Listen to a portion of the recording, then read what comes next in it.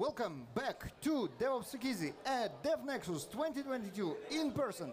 People, live here, yay! Roberto. Hey, how's it going? It's great. Definitely. Oh yeah. How is DevNexus for you? I mean, I've been commenting with a lot of people, right? This was my last conference that I attended before In the 2020. pandemic, 2020. Yeah. And now it's the first after the pandemic. Well, we're not completely out of the pandemic yet, but it's actually great to see all these familiar faces again. So good. Yeah. So good to be Real here. people, right? Real people. Yeah, no, well, love it, and it's definitely great to be here. So I see you're wearing the Quarkus T-shirt. Yeah, so this is actually, I helped make Quarkus 2, right, T-shirt. Yeah, that's a contributor Yeah, it's a shirt. contributor shirt. Oh, wow, yeah. now. So actually it was, I mean, Quarkus 2, there's already a few months old, right? But every contributor who actually got the T-shirt, you just have to make like a pull request. Okay, Even like any a single pull line request. of code, a single line of code, Nice. and you'll get the T-shirt. That's a good way to get T-shirts. You made Quarkus 2. And you can contribute like documentation. Whatever you want, right? Nice. So we accept all kinds of contributions, like documentation, code, of course, right? I mean, whatever you feel like. I mean, it's open source, right? So what's new in Quarkus 2? I mean, in Quarkus 2, I mean, it's already a few months old, as I mentioned, but a couple of the things that we actually, one of the main features that we love in Quarkus is dev mode, right? So where people can just actually change their code and see hot reloading, all their stuff. So this actually is already from Quarkus 1, but we try to expand that and even make it better for developer experience, right? So one of the things that we added is something we call dev services. So dev services, one of the things that we do with dev services, we look into the application and just say, you're trying to use some Kafka cluster, right? So if you're not able to find the Kafka cluster, we start one for you. Okay. If you're trying to use a database, we start one for you. What do you use for that? We use test containers. Boom. Boom. Now, this is Atomic Jar's logo. I know. Right there. They're great guys. I was talking with Sergeant yesterday, and I was saying, hey guys, you make so much awesome work. Right? Yeah. And it made just life of developers so So much we easier. use test containers for that. We use test containers for a lot of other stuff in Quarkus, but especially for dev services, it's being like a specific thing that we have done with them. And again, basically any kind of service that you require, we just bootstrap for you using test containers. So basically, you don't have to go. If you want to start an application, you want to start to get something new, you don't have to go all these lengths. Oh, I have to configure my database, I have to configure my Kafka cluster, I have to configure a keycloak for authorization, whatever. So we just look into the application, see what you're trying to do, and well, we start everything for you. Once you kill Quarkus Dev, we'll just shut down everything, and it's kind of never happened before. So brilliant! I love it. I love it. It's so intuitive. Yeah, for development purposes, I think that that's one of the things that developers really love, because it shortens a lot the time until you see something on your screen or you actually see something on your application. So, and of course, when you go into production, then you have to figure that out on yourself. But at least you're not being hindered by all this time-consuming configuration to set up all of these systems, right? So good. Yeah. I love it. Yeah, no, I mean, that's what we want to do, right? Yeah. We want to just say, hey, I need this, and it's there, Exactly. so we can concentrate on what matters, and that's the business logic. Yeah, so the second one that I probably want to talk about with something that a lot of developers also like is continuous testing, that we also added to Quarkus.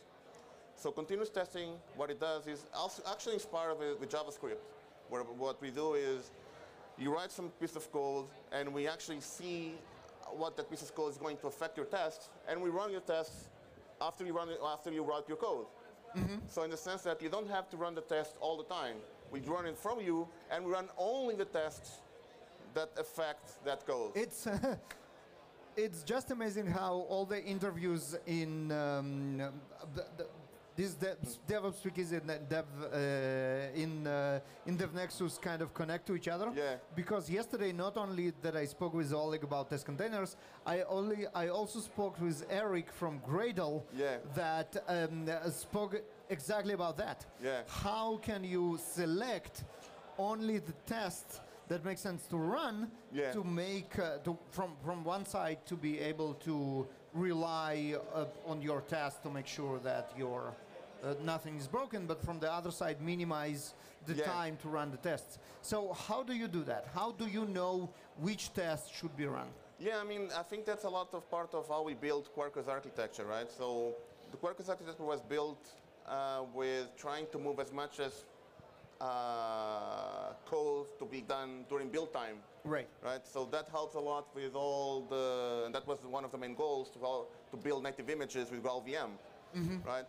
But the interesting thing is that we start to discover all these interesting side effects by doing that actually opened the door to a lot of features that we thought it was not possible to do them before. So because we collect a lot of information for doing all the build time processing, we also collect a lot of information about how your application is built. So Right. we are able to figure out, okay, so you're changing this REST resource and this link to these REST endpoints that you're trying to test. So that means that if you're changing this REST endpoint, these tests are affected and we have to rerun them again. So that's the principle, simplified, right? I love it, and it's so different from like a normal inversion of control application Yeah. server when you actually have no idea if you are the server Yeah. of what code is going to be run. Exactly. And vice versa.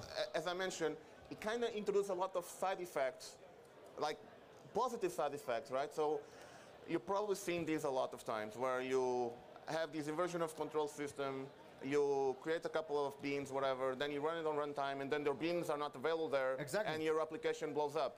And you have like some kind of runtime exception or And whatever. no one had any Yeah. idea and Yeah. couldn't even know, right? And the interesting thing is, I call those like ticking time bombs. Right. Because they don't always happen when you start the application. They can only happen maybe like 2 days, 3 days, a month, right? Let's just say like a feature that people don't use that much, and then some person remembers to click the button that actually Boom. boom. Yeah, and then it happens like a month later after you deploy, right? And then what was wrong, right? This didn't happen before. Now the thing with build time processing is, well, because we have to resolve everything during build, then we can detect those cases and we can just report them, and we prevent that those things happen during runtime. So it creates these really interesting side effects where we probably haven't remembered when we start the architecture like that, but once we have it, then now we can do these things, right? We do also other stuff, like for instance, we validate all your configuration, right? You can actually even report that you're putting configuration that's not being used, right? And maybe because you mistake or misspell the configuration, right? Yep. So it's quite nice. So for me, it actually removes a lot of the user errors and bugs that you, I mean, inevitably will code or make, right? It makes a lot of sense, and you know what? It helps in more than one way. So Quarkus, what's its relationship to the microprofile? Yeah, so Quarkus itself, it's microprofile compliant, Yeah. right? Yep. So we implement everything that's added with microprofile. And well, don't take me wrong, I love microprofile, but on Quarkus, we also like to take a step further, right? And we try to put as much as possible things that users ask us to do because they need things right now, right? And we try to drive innovation forward and then contribute stuff back into microprofile. Exactly. But the idea is that, yes, Quarkus will always be microprofile compliant, but we also always want to be ahead More, of course. and innovate faster than anyone Yeah, else. but this is how it works, right? This Yeah. is how it should work. Yeah. This implementation, you do what the standard requires, then you do more, and that's what kind of stands you apart from other implementations. Yeah. And then you contribute it upstream Yeah, for everybody else to we enjoy had a it. lot of features that we tried on Quarkus before contributing into Exactly. microprofile. I mean, and you're totally right. I mean, some things you try out, they don't work. Then on Quarkus, we're more than free to just take them apart or just leave them there. We don't care. Then things we add and people love, and okay, I think that makes a good feature for microprofile. So let's contribute our proposal. Yep. And well, that works. I think that's how it was envisioned, right? Yeah. This is how it should work. So great, perfect. And getting back to the topic of conferences, Oh, yeah. right? So we are what, April? April, 2 yes. months from now, Yes. we'll have another awesome Yes. in-person conference. Yes, so a few years ago I started to my own conference in Portugal. So I'm from Portugal, if you don't know. Well, actually I'm from Venezuela. I live in Portugal, but that doesn't matter that much right now. But yeah, we started this conference called Genation in 2018. We started because we felt there was no real developer conference in Portugal. And well, you know me, I've been to conference a long time ago. And I wanted to bring this into Portugal because I know that not every developer is lucky enough to go around the world and see these conferences like DevNexus and likes of Devox or JFocus, right? All the developer conference that we love. So yeah, I wanted to bring this into Portugal for developers in Portugal to be able to experience something similar. And I think it's been a great success. I mean, we weren't sure how that was going to work out. So we tried to start something small. Let's say like one day, single track, 200 people. And we sold out like after a couple of weeks. So we have to have a second track. We doubled the size. We had like 400 people, and then we still have like 100 people on the waiting list to get tickets. So it was completely crazy. The second year we already grew to 850 people with 4 tracks. And then unfortunately, COVID happened, so we have to move to online. Even online, it was an interesting experience because we do it in June. So if you remember, like DevNexus 2010 was the last one in February. Right. So there is a lot of conference happening in April and May.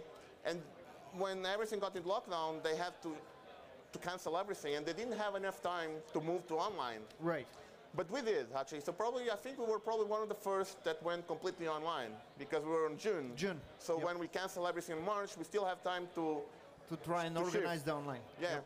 So on the online, we actually got like 1,000 people on the live stream, right? So it went very well. We actually expanded the conference in a sense. We started from, I believe, 10 or 9:30 a.m.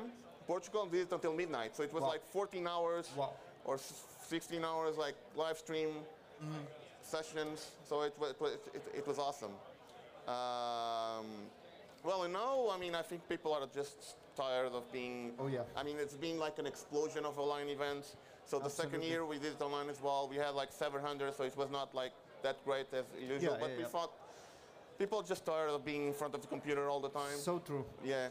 So now we're trying to restart, make it physical again, and that's what we're going to do this year.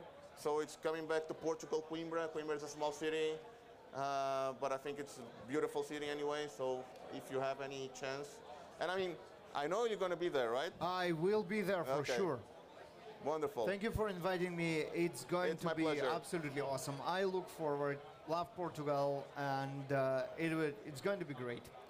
That's great. So yeah, don't miss if you are not only in Portugal but in Europe, anywhere. It's a short flight, Yeah. train ride, whatever. Yeah. Definitely check it out. Roberto, thank you very much. It was a Thank you. My pleasure. pleasure.